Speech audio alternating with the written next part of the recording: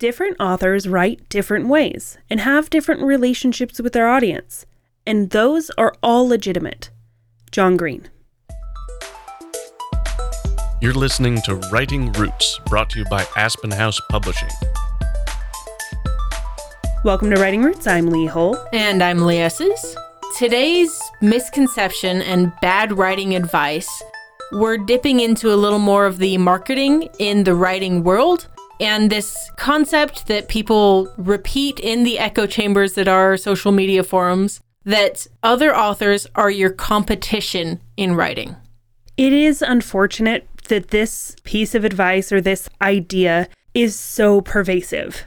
I see it everywhere, and it may not be said explicitly everywhere, but it's the way that some authors treat each other.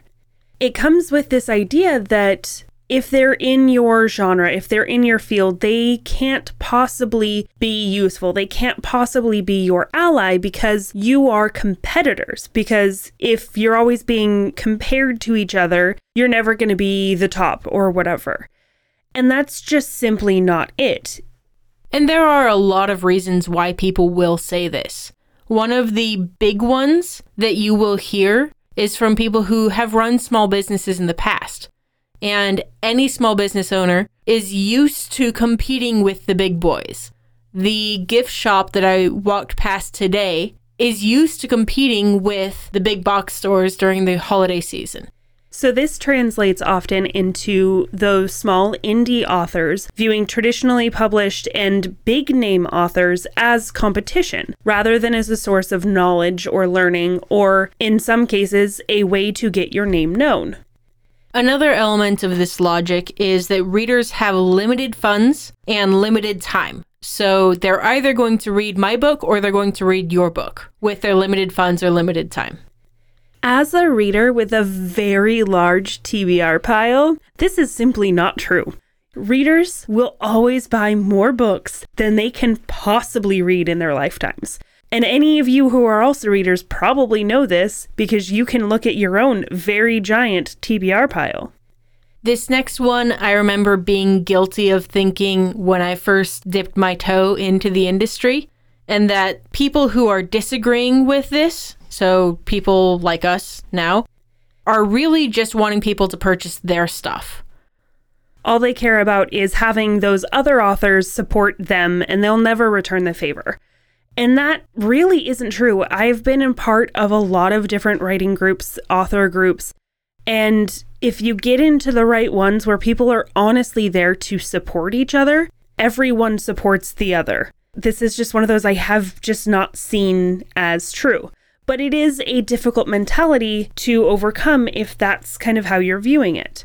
An unfortunate kind of side effect from this particular piece of advice is that if somebody goes into publishing with the idea that other authors are competition, it cultivates this idea that readers will only pick up the better reviewed books.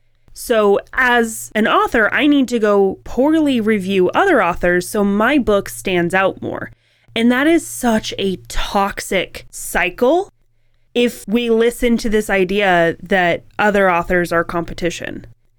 Overall, it's just really bad advice. And it is, like you said, very toxic because it makes every facet of this conversation very bitter. No one is going to walk away from any part of this conversation with a smile on their face. Everyone just sort of hates everyone. So this is not something you want to cultivate in your own writing circles, in your own reading circles, and especially online. People are going to be seeing this and think this person's mean and not want to purchase your books if they recognize you at all. I know we mentioned these a little bit, but let's get into the reasons why this is such bad advice. And I think the number one reason is that it makes you jaded against other authors if that's how you go into this world. But if you recognize and realize that most other authors are very helpful, it can really help you build and grow your own writing skills. If you want to be the best author possible, then uplifting other authors is a great way to do that. You will build a great reputation. People will adore you for what you do as well as your writing itself. And if you're just starting out and you want to quickly grow your audience, like within a couple of months, just make it blossom, the easiest, fastest way to do that is to work with other authors. Comp titles are a thing, but also co-authoring. There are a few authors that I have learned about because they co-authored some short stories with Brandon Sanderson. And I'm sad to say I still haven't picked up their books, but they're on my list. And that's the thing, is that because they were able to work with a big name author, because they were able to have that, suddenly they become more well known. And I'm interested in, they've grown their audience because they can share it with someone else. You're one of the most faithful fans of Brandon Sanderson that I know, but you are not by any means a monogamous reader. True. Very true. And your audiences rarely are. Even if they only purchase your stuff and nobody else's, then they're only reading maybe 1 or 2 books a year at best. That's not your ideal reader by any means. Sure, I like Brandon Sanderson. I also like Stephanie Garber. I also like Maggie Stiefvater. I also like J.R.R. Tolkien. I also like Patrick Rothfuss and Kristen Britton. And the list goes on. And then I will faithfully read all of those books. If you think that this negative review campaign is going to make your book look better, it's not. Don't leave negative reviews if you haven't read the book and actually believe that it was deserving of a negative review. If you hear this advice, which you probably will at some point in time, there's a few ways that you can kind of apply it instead. The first off is, instead of viewing those other authors as competition, view them as a way to learn. Successful authors have forged similar paths. They have walked the same way that we have. They all started somewhere, and that was not as a nationally published author. They started writing stories that were probably terrible that will go nowhere. And another thing to keep in mind is everyone has a slightly different version of success. Some people just want that financial stability, and then you're good. Some people really would love to see their book made into a movie. That's a completely different person, completely different view of what success looks like. And for others, success is simply just having a book to be able to hold in their hands. Whether or not they make money off of it, whether or not they become popular or sell 1,000 copies, they just like being able to say, hey, I made this. So treating other authors as competition doesn't affect their journey at all, because they're already on the road to success. They're already taking those steps or already have the book in their hands, and so they have reached that goal line. It does no good to go, yeah, but it's just a book.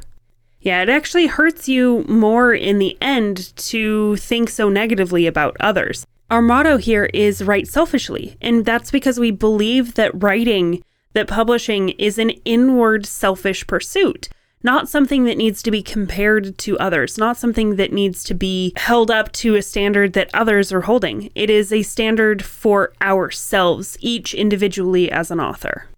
So if I go on social media and someone suggests that in order to get more readers for my book, I should attack other authors, how should I respond?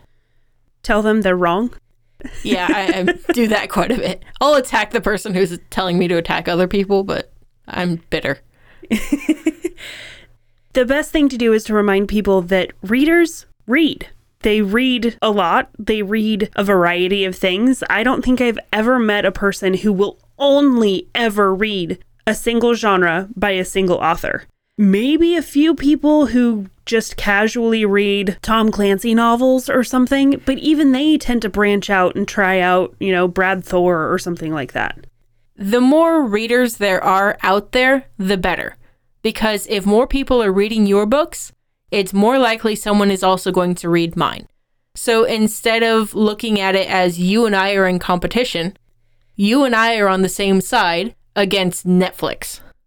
Unless they decide to make my book series, Netflix, if you're listening, make my book series into a Netflix show. But unless that happens, as far as competing for readers' attention, the enemy of your enemy is your friend. you are on the same side as the other authors because you're competing against social media and other forms of entertainment. Yeah, really, you're competing for time, and readers will spend a lot of time reading, but the biggest distraction is Netflix, the streaming services, all of that. So that's really what we're competing against, if you want to call it that. And the other way to respond is to just reach out to other authors. Ignore that advice, reach out and ask them about their story. Ask them about their journey, about what they're writing, how they're feeling. Become friends with other authors because then you can support each other. This whole podcast started that way because we got a writing group of people who wanted to work together, that wanted to collaborate and help build each other up in our own individual writing pursuits. And consider your own goals as an author. Do you just want to have that book in your hands so that your grandkids can learn your grandparents' stories? Or do you want to make this into a career where you're working on pieces that might not be quite as fluffy and entertaining for you? But none of these other extra goals that you might have can possibly come if you don't publish that first. And you can't publish unless you write selfishly. If you have a question or comment for our hosts or a topic you'd like us to cover, send us an email at writingroots@aspenhousepublishing.com or find us on Facebook by searching for Aspen House Publishing.